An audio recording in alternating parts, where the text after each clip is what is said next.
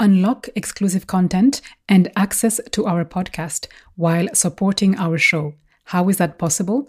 Become a Narratives of Purpose patron at patreon.com/NOP podcast.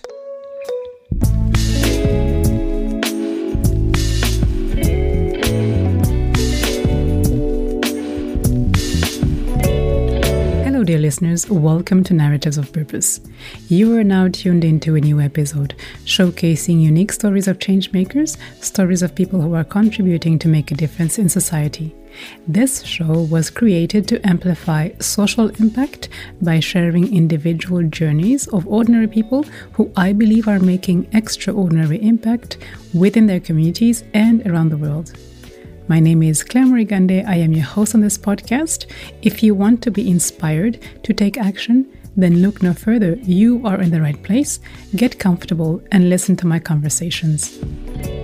It's been a learning process. It's been something that was a little unexpected, but has really grown into not only just that community piece, but also a resource and support piece for women of color, especially with our career development resources, internships, industry connections, funding for conferences, certifications, kind of anything that they need to further their career in aquaculture in whatever sector they want to. But then now we're really looking at expanding to cover all, underrepresented demographics that are in aquaculture.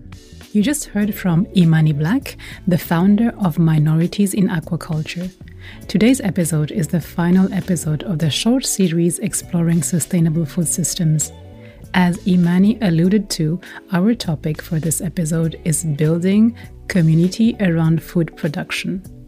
Not only will we look into the aquaculture industry with Imani at the US and international level, we will also look at supporting organic and holistic food cycles, as well as creating local supply chain networks to revolutionize fast food here in Switzerland.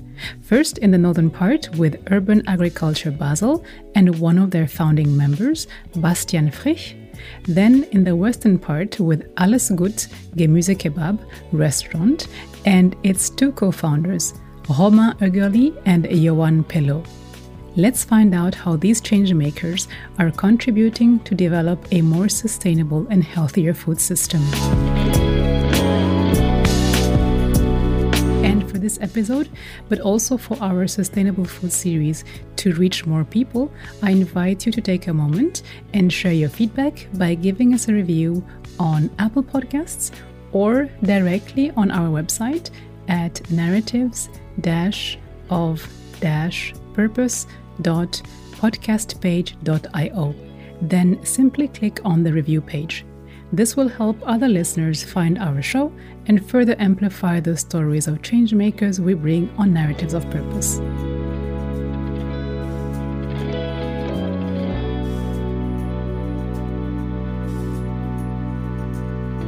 In this final part of my Exploring Sustainable Food Systems on the podcast, I had the pleasure to speak with a young generation of community and network builders who are either restaurant owners or nonprofit organization founders. I first dived in aquaculture to learn about this industry with Imani Black. And trust me when I say learn, because it is way more than what I initially thought it to be. So Imani is the founder of Minorities in Aquaculture, in short MIA, a nonprofit which believes that one can create a more diverse and inclusive industry by educating minority women about the environmental benefits provided by aquaculture. Imani is a sustainable seafood advocate. She is passionate about the restoration of keystone species, especially shellfish, both locally and globally. But Imani believes that the restoration of oysters and other critical shellfish populations requires more people and more diversity. I asked Imani about how she began her journey in aquaculture and especially what led her to create MIA. My name is Imani Black. I am a former oyster farmer on the Chesapeake Bay in the United States, on the East Coast. I am a double minority in the aquaculture sense because I am a female and a person of color all in one. And so aquaculture, which is basically just farming, but in the water and for seafood instead of terrestrial products. It's a male-dominated field. And so women in a lot of sectors are very scarce. So I have been in oyster aquaculture for about 6 years, going on 7 years now. Got into it right out of college and sort of just kind of kept with it over the years, working in kind of all the different sectors of, hatchery, nursery, and farm. In 2020, my career kind of took a shift and I got more into the social science aspects of aquaculture. I started my nonprofit, Minorities in Aquaculture.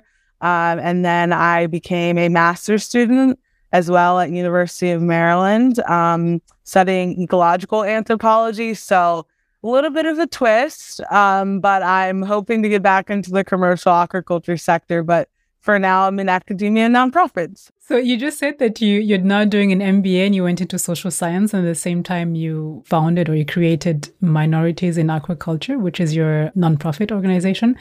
Tell me more about how did that start? Why did you want to create this? That's a really crazy, unexpected story. Like I said, I had been working on oyster farms and with oyster companies since I graduated college. From 2018 to 2020, I was the assistant hatchery manager for the first privately owned shellfish hatchery in the state of Maryland. So really kind of being in charge with animal husbandry of larvae, pretty much just making sure that they didn't die, they had all that they needed. Like I said, in 2020, it was kind of an unexpected shift. I lost my job and was really in a space right in the heart of the diversity and inclusion movement, and just being really moved by the conversations that I was, seeing, the conversations I was having, and the feelings that I was having as a person of color during that time, with Ahmaud Arbery and George Floyd and so many other incredible, influential African Americans that, lost their lives so tragically. I was really affected by that. And so I really started to think were my spaces that I was involved in and that were influencing me, were they as safe and inclusive as I thought they were? And once I took a step back, I realized that they weren't. And that in a lot of instances, whether it was misogyny or racial or microaggressions or whatever, there were multiple times where I didn't feel safe in a lot of my workspaces. And so I kind of set out in 2020 when no one could really give me an answer on what other people of color were in leadership roles in aquaculture. And when I mean leadership roles, I mean hatchery managers, assistant hatchery managers, farm owners, anything like that. And so when no one could kind of give me an answer, I really started Minorities in Aquaculture to find other women of color that looked like me, that I could share my experiences with, that they could share their experiences with me, and we could start a community, since I hadn't worked with another woman of color in my space ever before. But then it's just grown to so much more than that. I officially launched the nonprofit in October of 2020. I had no idea how to start a nonprofit. Let me just put that out there. I Googled, how do I start a nonprofit? And I've just been Googling things ever since then.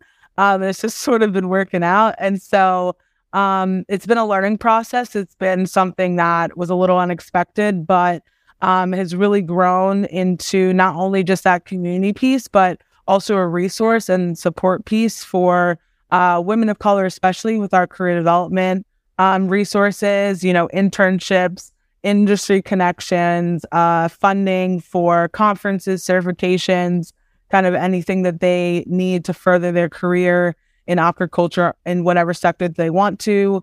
But then now we're really looking at expanding to cover all, underrepresented demographics that are in aquaculture, just to be able to be that, connection, that support, and those resources that they can go to, whatever demographic that they're in. So yeah, that's kind of where we are right now. Let me come back to something you mentioned earlier. You spoke about leadership roles and, having role models.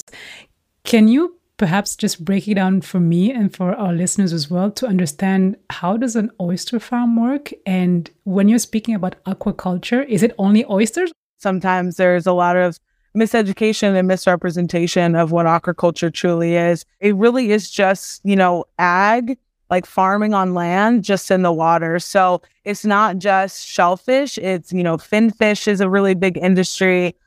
Kelp is now becoming a really flourishing industry. They're doing, coral aquaculture, to restore coral reefs in a lot of places all over the world. And, just a different variety of different seafoods that are really encompass our seafood industry kind of falls under aquaculture and aquaculture practices. As a oyster farmer, my main job in the hatchery was to basically breed the adults. So a lot of the aquaculture practices are just mimicking what oysters go through in their natural life cycle. It's just in that controlled setting. So once we get, viable oysters that are free swimming, growing, getting to that mature stage where they want to set on a hard substrate and be sessile for the rest of their life, we're really just kind of giving them as many nutrients, giving them clean, tanks and environments, clean water, just, clean quality all around so that they can be the best larvae that they can. And then as they kind of go through, we're just basically doing the same thing. We're grading them out so there's no competition, making sure their environment's clean, making sure they have enough food, making sure that they make it to the next stage. And then it goes on until it gets to people's dinner plate. So yeah, it's kind of a lot of hands-on stuff that you have to do at each different stage of aquaculture. Finfish is like one of the biggest industries in aquaculture right now. And in the United States, we import 84% of our seafood anyway, and about 30% of that is coming from aquaculture globally. So, it's really becoming the center point of our seafood production right now. A lot of people don't know that. And I think that's one of the most, important things and reasons why I like having conversations like this, to really kind of hone in on that point of like, if you like seafood, you are directly connected to aquaculture in some way, whether you know it or not. So it's just really important to learn about that industry because it will become the focal point of our sustainable seafood resource all over the world. So the faster that people kind of get on board with it, learn about it, advocate for it, advocate for research and, innovations, the more that it can become more sustainable and more improved for everybody. And is that also one of the activities that you do with MIA in terms of creating more awareness and explaining to people? Because I always have this thought that whenever I go and buy food, it's always important to try to understand where does it come from. So is that something that you also address through your organization in terms of awareness, that people should also, try to do that effort to learn more about where their food is coming from? Definitely. I think that's the most important piece of really giving people power in their food choices is helping them understand and be educated on how they can know where their food is coming from. So we're toying with a bunch of different ideas on how do we expand that education and that knowledge right now, and what are the most impactful ways of doing that. We have about 120 plus members right now, so all women of color all over the world. And so they're mostly already in aquaculture, in all different stages from undergrad to already in the industry, have been in the industry for years. So it's really kind of the new members that come in that might do an internship or something like that, that don't know about aquaculture, that's where we really try to do the hands-on piece and like the educational materials at the same time, so that they're kind of getting the best of both worlds and meshing what they're learning, textbook-wise with what they're learning hands-on-wise. As Imani mentioned, she is based in Maryland, but the members of her organization are all over the world. They are mostly on the east and west coasts of the United States, where the engagement is highest. However, the reach expands to other countries like Norway, Sri Lanka, and Italy. I was curious to know about the partners Imani collaborates with in order to provide the right resources and support to MIA members. As far as the resources and funding that we've gotten, I've just worked really hard to create partnerships with, aquaculture farmers and other, organizations that want to support our efforts. We've gotten grants from, other organizations to be able to do our internship program. We fully funded 5 women of color this summer in our first kind of kickoff year of the internship program, which came from, a multiple different funding sources. So, I do what we can. I'm always, applying to grants. I'm always, I have a list of different programs and stuff that are currently going and that, I'm kind of in the works of doing for MIA, that I'm constantly in meetings like where there's funding opportunities. I'm like, well, I have a program that's over here that I'm starting fundraising for, and here's all the stuff, and if it fits, it fits, and if it doesn't, then I have another program. It's like kind of have to kind of have them on decks just in case a funding opportunity or a partnership opportunity kind of comes up and it fits perfectly, so that we're able to support and do as much as we want to do. I've really kind of made it so that minorities in aquaculture can really kind of mitigate some of the barriers that women of color and minorities in marine sciences in general have to go through, and just sort of take them out of the equation as much as we can and just say, hey, here's this opportunity, go and get as much out of it as you can, and, help your career move forward in whatever way that you want it to without worrying about, financial or any of those other things. Now, you've heard about the importance for MIA to integrate the education piece when addressing sustainability in terms of improving the seafood industry, but also improving food resources. I also wanted to know what challenges Imani thinks still lie ahead.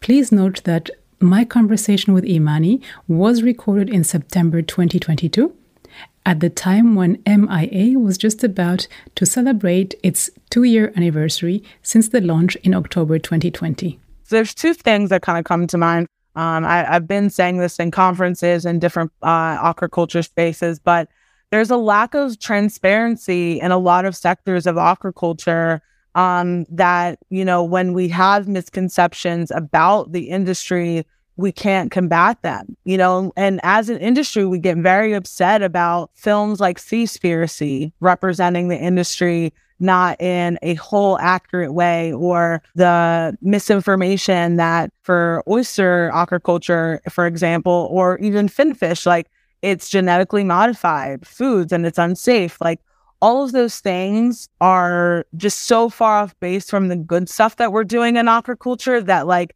our communication within the industry really needs to kind of amp up. So if like somebody reads those misconceptions, they have resources that they can go to combat those directly.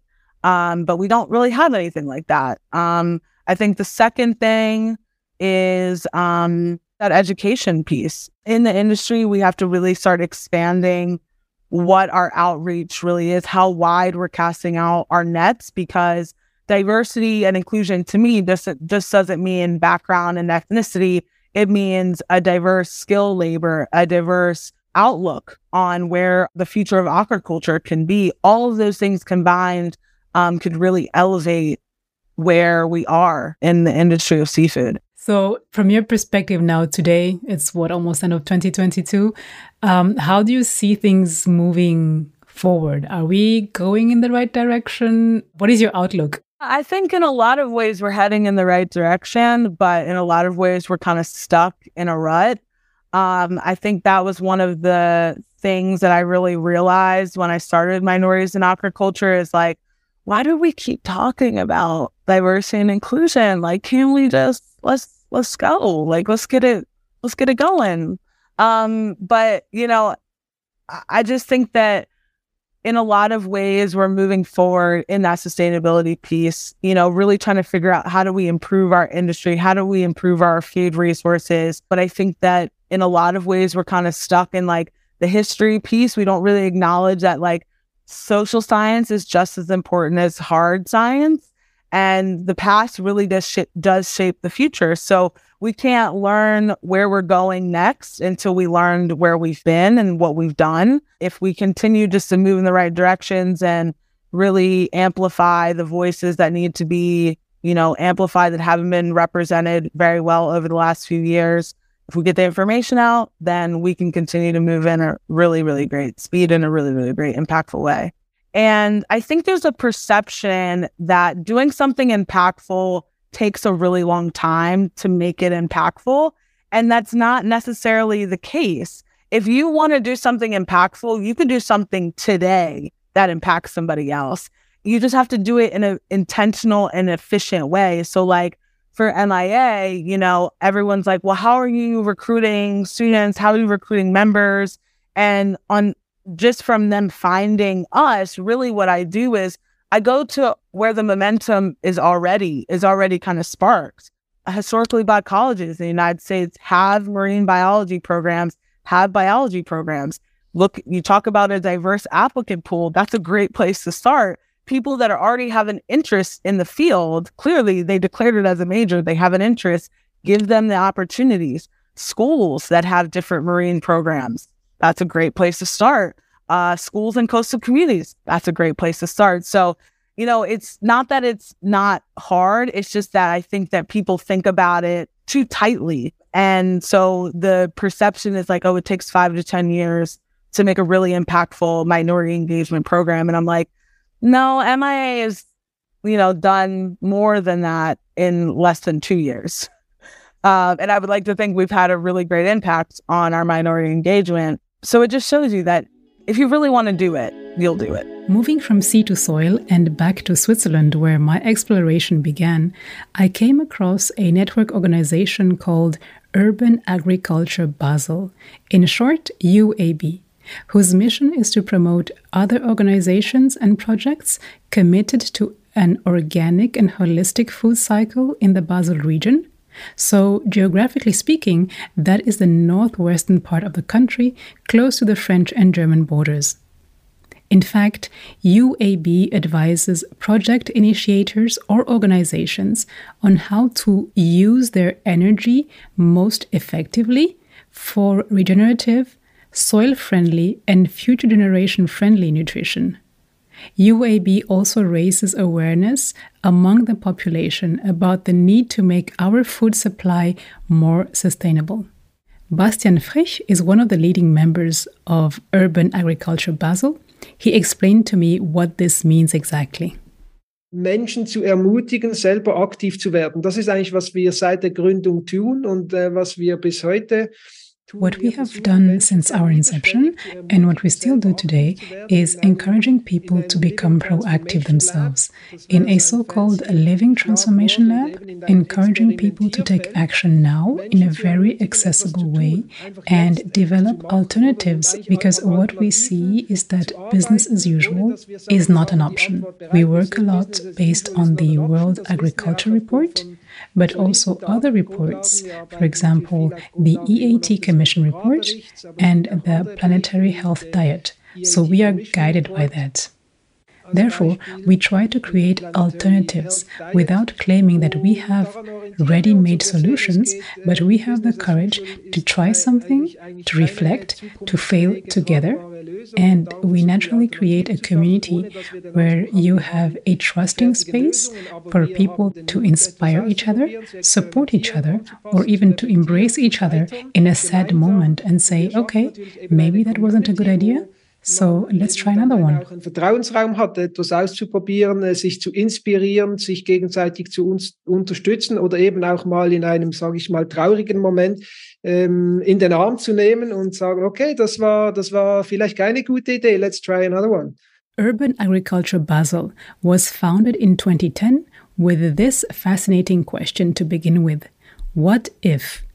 And this has led the organization to develop numerous projects along the food supply chain. Have a listen. Was wäre, wenn Basel essbar wäre? Das war so unsere Ursprung. What if Basel were edible?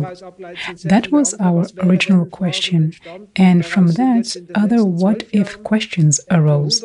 In the past 12 years, about 100 projects have emerged from this that are part of our network, and these projects are along the entire food supply chain. It goes from production to processing, distribution, shopping, cooking, eating, to recycling, composting, seeding or planting.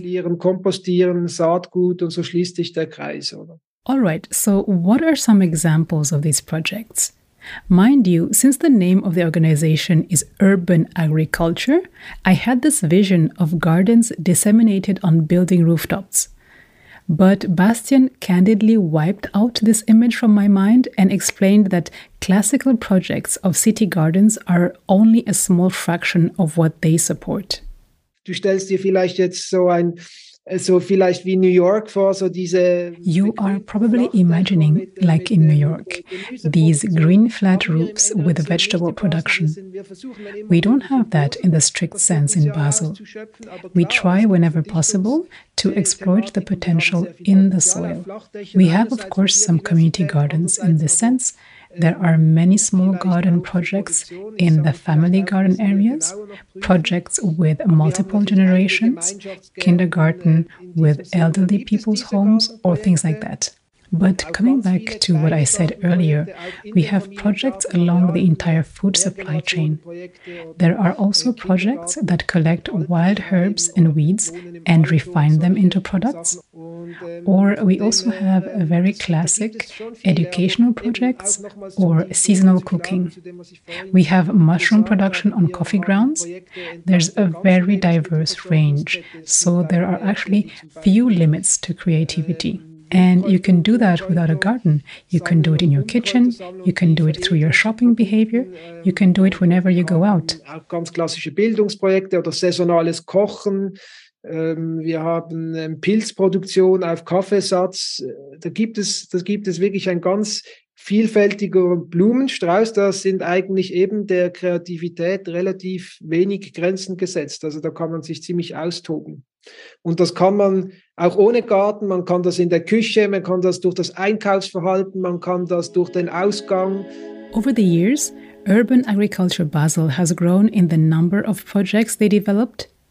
These are all autonomous, self-managed, individual legal structures such as non-profit cooperatives, limited liability companies, associations, spin-offs, or even foundations. UAB has therefore become a reference point or a competence center, especially for launching projects. The main goal, as Bastian said early on, is that people are active and encouraged to do something. You can even find the different steps to initiate your own project listed on the UAB website as inspiration for anyone to start the change themselves. Bastian also told me that for their multi-stakeholder model of work, to be successful today, one needs alliances and good partnerships. That got me wondering about the impact of UAB. So I asked Bastian to share some highlights of their work and especially how their influence at the local level has evolved in the past 12 years.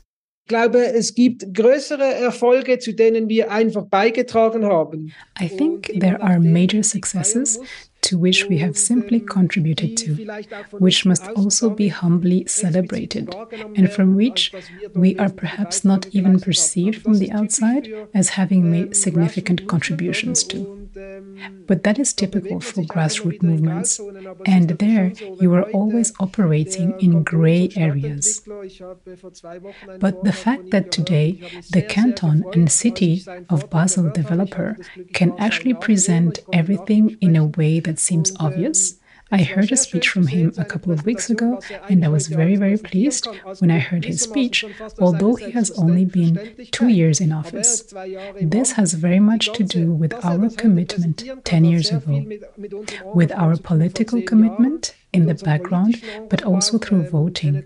For example, the recent Climate Justice Initiative, which we also strongly supported. We also accompanied the Canton of Basel to Expo Milano. There we played a different role with the former city president with whom we had a very good relationship. We assisted in the signature of the Milan Urban Food Policy Pact. Basel was one of the first cities to sign it. This gave the political legitimacy to write a strategy for sustainable food for Basel.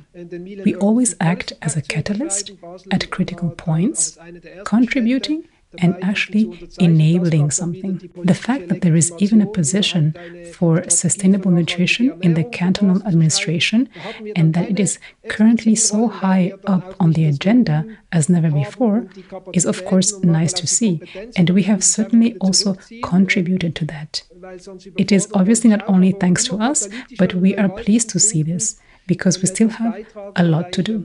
Oder dass es in der Kantonsverwaltung überhaupt eine Stelle gibt für nachhaltige Ernährung, da haben wir sicher auch etwas dazu beigetragen. Und dass es heute aktuell also so hoch auf der Agenda ist wie noch nie, das ist natürlich schön, ist sicher nicht nur uns zu verdanken, aber wir haben sicher was dazu beigetragen und freut uns, weil wir haben noch viel vor. Looking ahead, in the next 5 years or so, I was curious to know what the future looks like for urban agriculture Basel. Bastian told me that the organization is currently at an inflection point, and he presented 3 options. There is the option to continue as they have been working so far, with the risk of being overtaken by other organizations they may have initiated. A second option is to further support running projects, or take on new projects and further improve them beyond the startup phase in areas such as creating stable financing in the entire network for more autonomy, or by increasing their presence in decision-making bodies in Basel. The third option would be to figure out how they can scale some of the most successful projects. And then there is the creative answer to my question, in Bastian's own words. Take a listen. Dann gibt es noch einfach eine sehr kreative und wilde Antwort. Und das ist wirklich... There is a very creative and wild answer, and that's really go crazy. As you said earlier, there is still so much possible that can be done, and there needs to be a balance. So utopia is actually an impossible version of the future. But I think we have always had utopian thoughts, and some of them have in fact happened. We have dream glasses, a kind of pair of glasses that we sometimes put on, and when we look through them, well, Basel looks obviously very different. It has completely different sounds, different scents, different plants, a different city climate, and you can think very far and very wild. So that is what we just do and what continues to motivate us. It's in the small things, but it's a lot of small things, and if a lot of people do a lot of small things, then that's certainly a good next step. Kleine Dinge, und wenn viele Menschen viele kleine Dinge tun, dann ist das sicher ein guter nächster Schritt. We have more coming up from our guests. Stay with us. We'll be right back after this short break.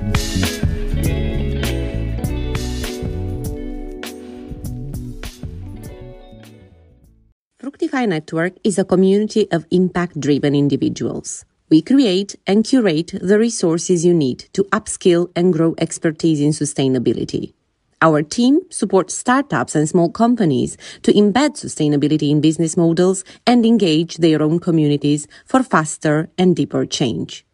Register to our Knowledge Hub on sustainability at fructifynetwork.com. Welcome back to Narratives of Purpose. This is the final episode from the short series exploring sustainable food systems. Today, the focus is on building community and networks around food production. Before the break, you heard from Imani and the work her nonprofit, Minorities in Aquaculture, carries out to promote a more diverse, inclusive aquaculture industry. You also heard from Bastian, a founding member of Urban Agriculture Basel. He shared how his network organization raises awareness on the need to make food supply more sustainable.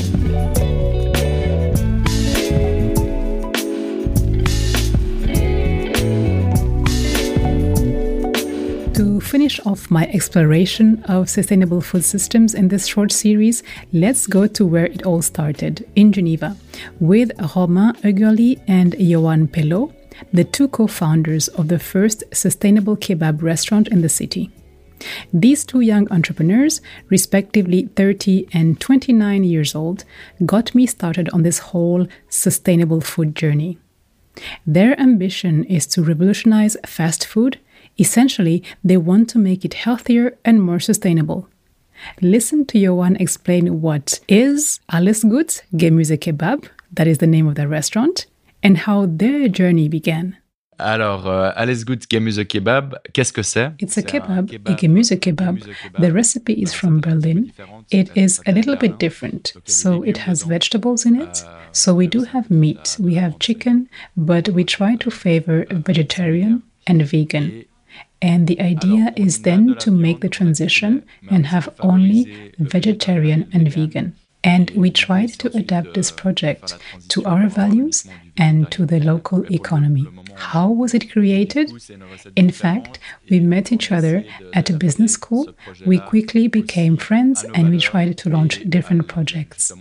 We were attracted to entrepreneurship quite early, and then Romain went to Berlin. On s'est rencontrés à l'école de commerce. On est vite devenus amis. On a essayé de lancer différents projets. On était attirés par l'entrepreneuriat assez tôt. Et ensuite, Romain, il est parti à Berlin.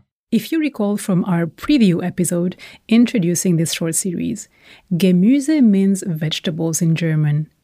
I have to say that I was surprised they decided to give a German name to their restaurant, which literally translates to all good vegetable kebab. But then the second part of the origin story, told now by Romain, explains the connection to Germany. J'ai eu la chance de faire un Erasmus à Berlin. Ce côté lié culturel venait aussi de Berlin. I had the chance to do an Erasmus in Berlin. This cultural connection also came from Berlin. And so I discovered Alles Gut Gemüse Kebab, or Mustafa Gemüse Kebab, which opened in 2006. I was still a student at the time, and I loved street food. It was a kebab recipe reimagined, a little more refreshing, with vegetables, feta cheese, cucumbers, and other types of raw vegetables than the classic tomato and onion salad that we know. So when I came back here in Geneva, I talked about it for a long time with Yoann for 4 years until the idea matured, and we said, well, why not do it? Donc, on a tout ça ici. Donc, ouais, pourquoi pas simplement, ça plairait ici, pourquoi pas essayer. So basically, Romain and Yoann's Gemüse Kebab recipe is based on the Berlin recipe, but they adapted it to match locally available and seasonal vegetables. Also, the free-range chicken meat is local. In addition, they have their own homemade sauces and marinade, which are different from the ones in Berlin. On top of that, the bread has been adapted as well because they worked with the local artisans to produce it. In fact, their initial entrepreneurial project evolved with time into aligning with their sustainability values. Romain told me that almost 95% of their products are labeled GRTA. GRTA is the acronym for Genève Région Terre Avenir, meaning that the great majority of their ingredients are sourced in the Geneva region. Gemüse Kebab opened in 2020. We recorded this interview in October 2022, exactly 2 years after Romain and Yoann launched their restaurant. So I was curious to find out what were the main challenges they had to face while establishing themselves in the local fast food landscape. This is what Romain said. Il y a tellement de choses. Je vais parler de la première qui me vient à l'esprit. Je ne sais pas si c'est la plus grande, mais c'est... There are so many things. I'll talk about the first one that comes to mind. It is that we got into something that is so popular, kebab sandwiches. Given that we had these values, that we wanted to make a homemade and local kebab, well, we automatically had to be more expensive. But in people's minds, a kebab is 10 francs. It was 10 francs. Now with inflation, even the kebabs have increased a little bit. And so it was complicated. There was really, and there still is, an effort of communication to be made, also because we are a non-profit, limited liability company. People don't have the information when they go to a restaurant. They don't necessarily know what's behind it. At the beginning, people thought it's 13 francs 50, That was our initial price, and they saw a lot of customers at noon, so they thought that we were making out of money.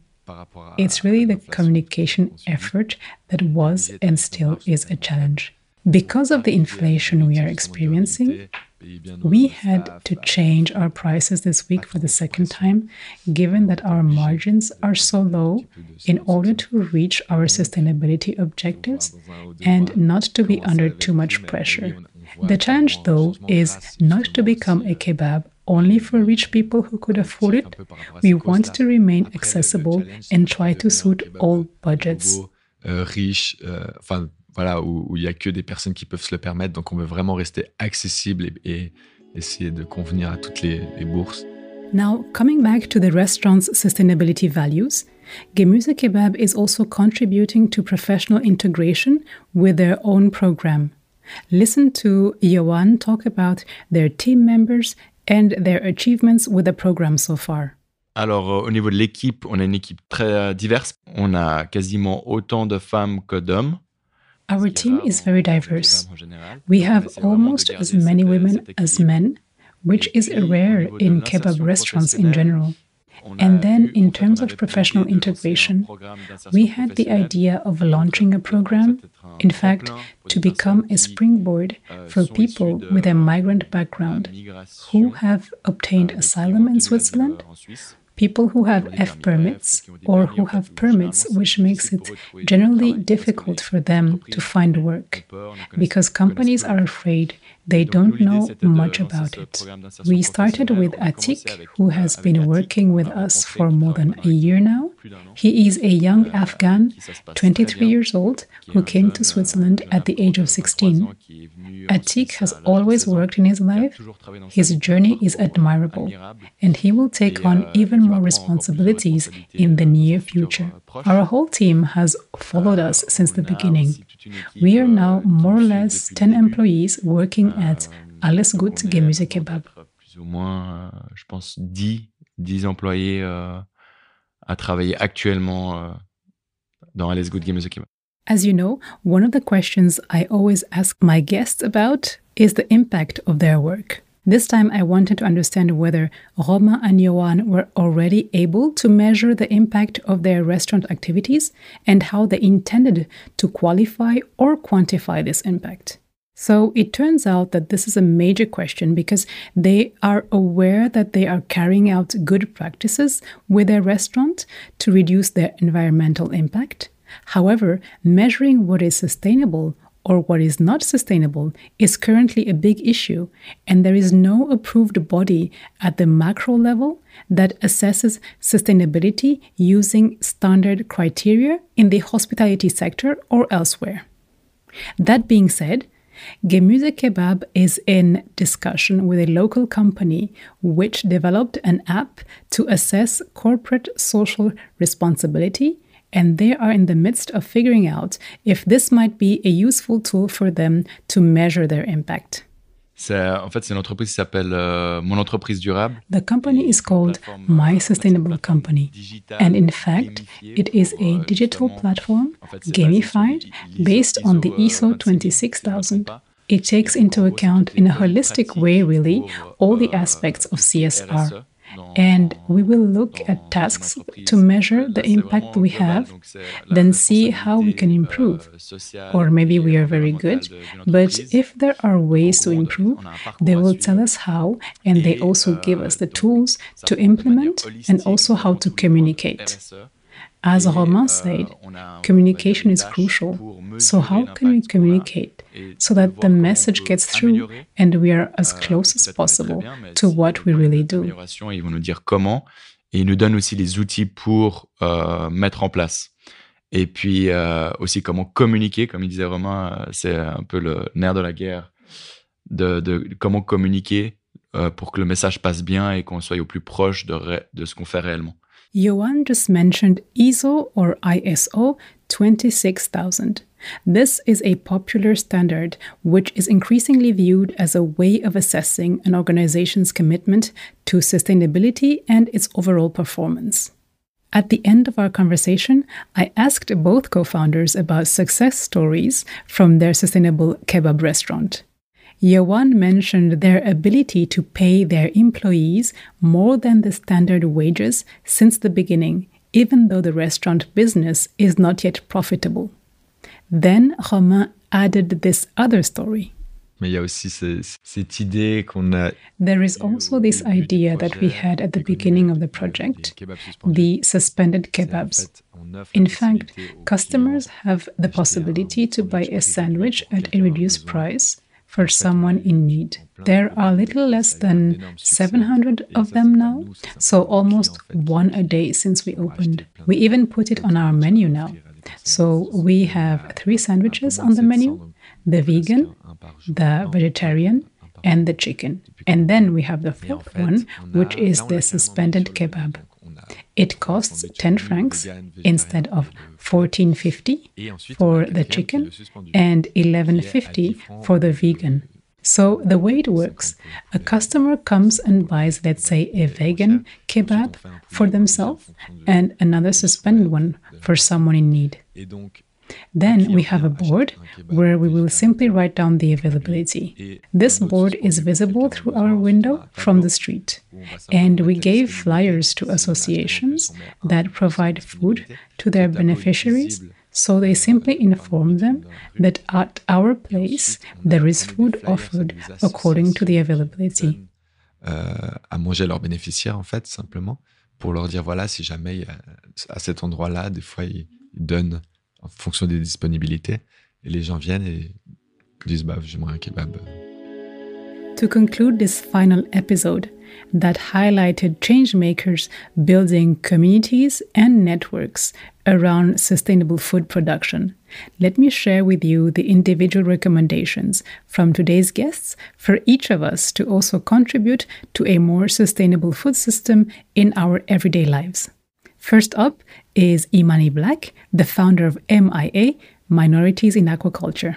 There are some parts of your food system that you won't be able to identify, but identify the ones that you can and make those choices. Like in regards to seafood, find companies that, you know, align with your morals and values when it comes to production, when it comes to harvesting, when it comes to just climate change, like any other kind of ecological impacts that you stand on. Make sure that the food that you eat, if you're eating seafood or meat or whatever, is coming from locally sourced if it can. If it's not locally sourced, is coming from and being shipped in from like a good company.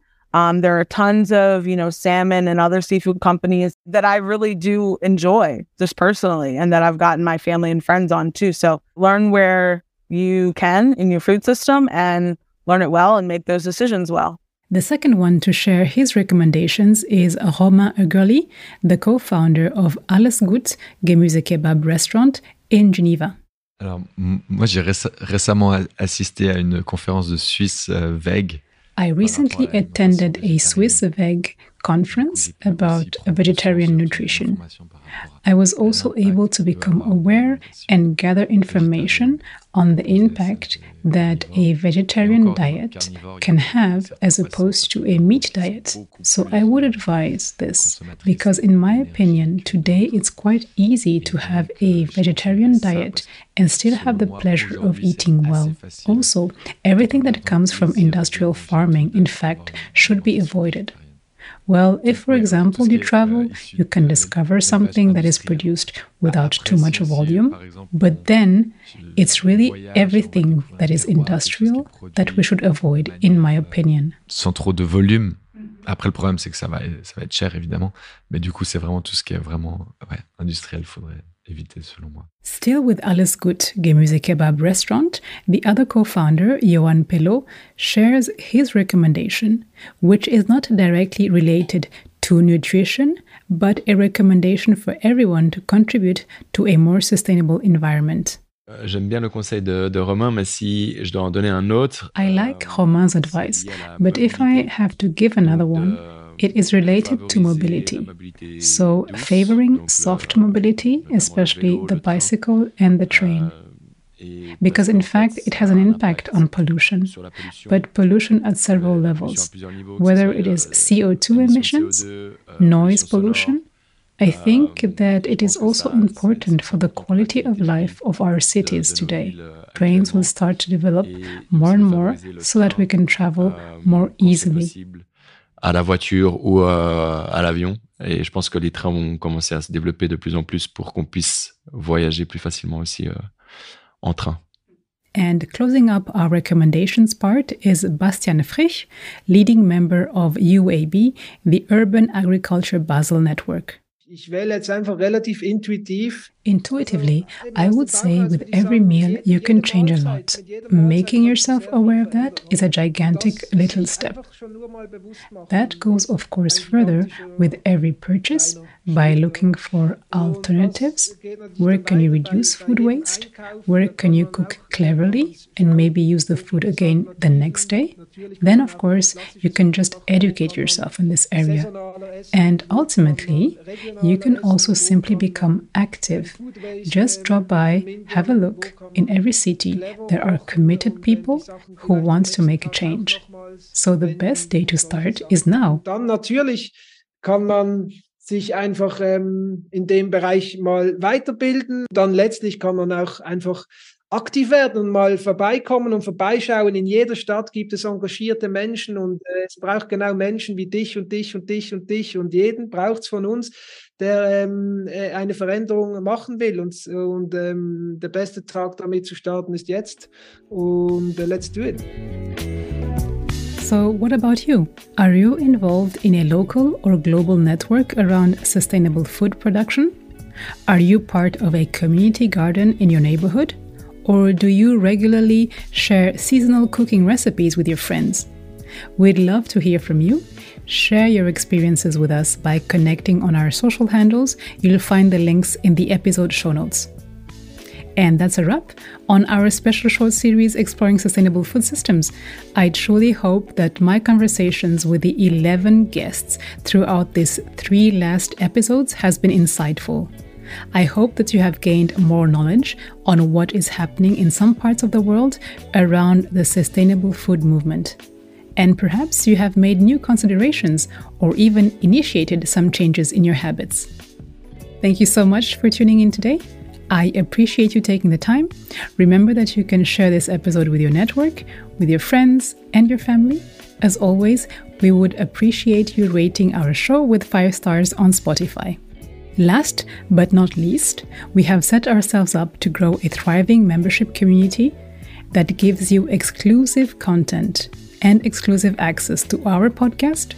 Please check our Patreon page and choose a membership level you feel comfortable donating for. All the details are at patreon.com/NOP podcast. That's patreon.com/NOP podcast. We are grateful for your support. Until the next episode, take care of yourselves, stay well, eat well, and as always, stay inspired.